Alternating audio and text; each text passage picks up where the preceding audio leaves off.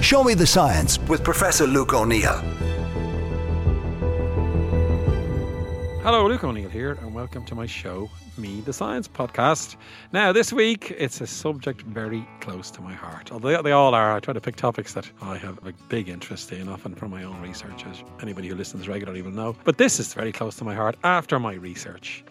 It's my next favourite thing, music. Love music, love playing the guitar and singing and all kinds of things. It's my big hobby, great release from the day job. And as I've often told you all listening, try to kick back occasionally and do something you enjoy. And I enjoy music. I listen to it. I just love it. You know, I play it. And this is actually the science of inspiration behind music. That's the topic. Sounds a bit specific, but there you go. And what I'm going to tell you all about now is great examples of people who woke up in the morning and had the song, the brand new song, and they could write it down and record it. And it sounds a bit unlikely, doesn't it? But again, this thing I've been reading says there's evidence behind this. That if you want to be a great songwriter, or if you are a songwriter, go to bed and you might dream up the song and wake up in the morning and then there will be kind of formed. And now, the kickoff is Paul Simon. I love Paul Simon. I hope you've heard of him. He was in Simon and Garfunkel, one of my favourite bands. He had a great solo career. Graceland, one of the best albums ever, in my opinion. I'd also rate Bridge Over Troubled Water as one of the greatest albums ever written. That's Paul Simon. His latest album is called Seven Psalms, and he says it all came to him in a dream. Now, he had stopped touring in 2018, and of course, all his fans wondered, is that the end of Paul Simon? He got sick of touring, he said, actually. All the schlepping around and time away from his family was getting to him. Now, he'd been doing it for decades, so it took him a long time to figure that one out. But people thought, oh, he's retired. But now, his new album, and now he said it was during the pandemic, actually. In January 2019, it begins. He woke up with these songs, and more of them came. And he said all the songs came to him in a dream. And they've asked him, when I read the interview with him, he said he wasn't surprised. He said often the creative process can be like that. And in the article, they write about how if you're a songwriter, you're working all day on a song and you're trying to figure out the chorus or write the middle eight, which is a feature of many Beatles songs, and nothing's happening and you're all frustrated. And you go home, you have your dinner, whatever, you go to bed, and then it all comes to you when you're asleep, right? And then you wake up with the bit you were looking for all day, which might be a good hook or a good melody or whatever it is. So it's been described by a few different people, actually, this. But Paul Simon himself said the dreaming part helped him hugely. So if you get, I haven't heard the album, mind you, yet, but if you get the album, Seven Psalms, a lot of those songs came to him in a dream. Now, the question is he the only one? Well, no, he's not. And I'm now going to give you a few more examples. Barry Gibb, who was in the Bee Gees, he said lots of his songs came to him in dreams. Now, when I was like 15, Saturday Night Fever came out, and I hated it, actually. I was a bit of a punk. I hated disco. I love it now, though, mind you. But some of those songs came to Barry in a dream. He woke up, and he said that he'd wake up in the morning after a reasonable night's sleep, and he'd have a melody, you know, and he'd record it. And if he didn't have a tape recorder beside his bed, he kept a tape recorder beside his bed in those days. There were things called tape recorders. He'd forget it quite quickly, or he'd write it down and practice it and try to remember it, you know.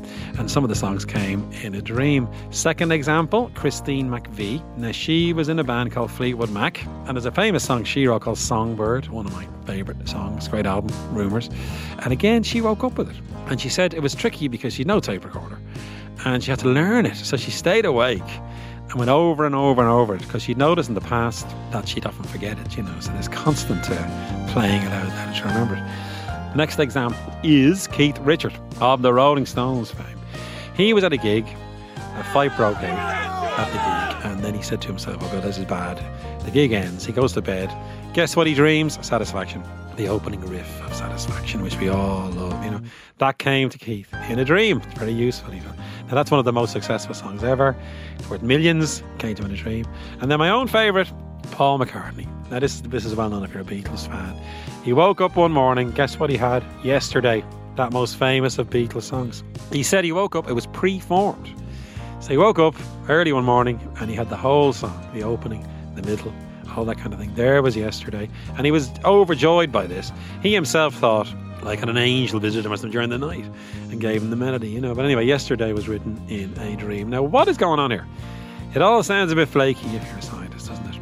But the truth is, lots of examples of dreams, songs coming from dreaming. Now, they think it's to do with a thing called hypnagogia. There's a big word for you. Hypnagogia. What's hypnagogia? It's the brain between when you're awake and you begin to fall asleep. That sort of dozing you might call it. They reckon that's when it's going on. And these people, they haven't been asleep all night. They've woken up often in the middle of the night at the end of this phase of sleep called hypnagogia, and that's when the song is formed. So it's almost as if you're relaxing, you're dozing, you're clearing out some of the thoughts in your subconscious mind, and now the melody emerges. And I think a good way to describe this, like a mental smoothie, is a way to put it. Things are mixing around your brain all through the day. All these thoughts are tumbling and all the rest of it. You're being distracted. As you begin to doze, you sort out. It's like a filing system, I suppose, as you're falling asleep. And the filing system says, write a song. So you've been trying all day to write the song, and now the melody begins to emerge. So it's a complicated thing. But certainly it seems to be in that semi-dream-like state that the melody begins to emerge. Clearly what songwriting is, though, remember, is you've got loads of melodies in your brain. Since you've been a child, you've been listening to music, and it goes into your brain. And all you're doing is rearranging the notes at one level and the rhythms. There's only a certain number of notes you can combine anyway, And it's this rearrangement process that's happening, and the rhythms become clear. Of course, the problem is plagiarism, isn't it? And we know loads of examples of people being accused of that. But still, if it's unique enough, I suppose, and the rearrangement gives you a unique combination of chords and words and melody, then you know you're onto something, and that's the overall idea. McCartney said, actually, that when he wrote Yesterday, he assumed it was an old standard. It was so familiar to him. He thought, did I hear that as a kid? I mean, my dad used to play an old show tune, and I just sort of come across it in my brain, my memory. And then he went into the studio and he played it, and he said, surely someone else had written this. And no, it was totally unique. So again, just shows you, doesn't it? This notion of originality, I guess, is what we're talking about. And then the other one to mention is, by the way, Beethoven. He also said he was often inspired for his melodies as he was beginning to fall asleep. So again, no less a composer than Beethoven has reported the same thing. And then the last bit of kind of science. Now the truth is, I must admit, there isn't too much science behind this, except for the fact that many composers say it's happened to them, so it's real.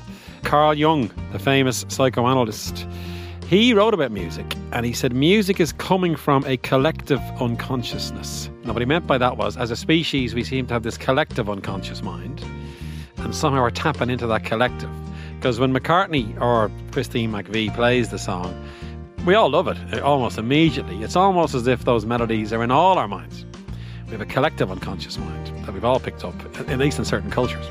Now, obviously, if you're in a different musical culture, it might be different. But if you're in the Western civilization, you've listened to classical music, opera, pop, rock, all that kind of thing, we've all got the same starting point of music in our brains. But one of us, in this case Christine McVie, say manages, when she's kind of falling asleep, to put it together in a new way, and now composes this new melody and this new beat, tapping into the unconscious mind that we all have. And that's why we all love it when we hear it. So that was an idea that Carl Jung had. Now, interestingly, he debated this with no less a person than Sigmund Freud. And guess what? Freud disagreed with him. He didn't believe in this collective unconscious, it seems. And they fell out over this, as they did over many things. So who knows who's right? I don't know. I mean, the evidence for the unconscious mind is sketchy at best scientifically. It probably is there, but what is it? How does it work? But still, it seems to be to do with the unconscious mind bubbling to the surface as you're falling asleep, and then you somehow access that unconscious aspect of your mind, and this allows you to compose a new piece of music. And all these different composers have said the same thing. So the bottom line from this one is, if you want to write a song, or if you want to do something creative, keep a pen by your bed. When you wake up from this dozing state, that's when you might be inspired. And if you are a songwriter, get your iPhone. Obviously, we don't need tape recorders anymore. You can have your iPhone and sing into it and play the melody, and there the thing will be retained. And that, as I said earlier, that's important because you will forget it very quickly. Often people fall back asleep and then it's gone, so it's very transient. But still, if you record it, then you might actually retain it and then record it later. Now, the very last thing I want to tell you, let's bring it back into science again. There are examples of scientists trying to solve a problem, and it comes to them in a dream. One really good example is a chemist called Kekule. He was working on a thing called benzene. He realised that benzene was a circular structure. So it was all these carbons in a ring. And he was the first person to say carbons can form these ring-like structures. He says it came to him in a dream. He was on a bus, actually, in London, and it came to him in a dream. So again, scientists can be inspired from their dreams. And he was working on that for a few days, and then a solution came to him in a dream. So it can be any problem. Problem solving can happen. And then that gives us finally the last thing. Remember, if you want to solve a problem, sleep on it, because your mind clears up. The key issues come to the surface, and then you can figure out what to do. So that's another thing to remember about the sleep process. But overall, our topic now is the science of inspiration coming from that dreamlike state. You can't beat music, can you? And where it comes from. So as ever, thanks very much for listening. And my podcast is a News Talk production, and it's available for download every Thursday.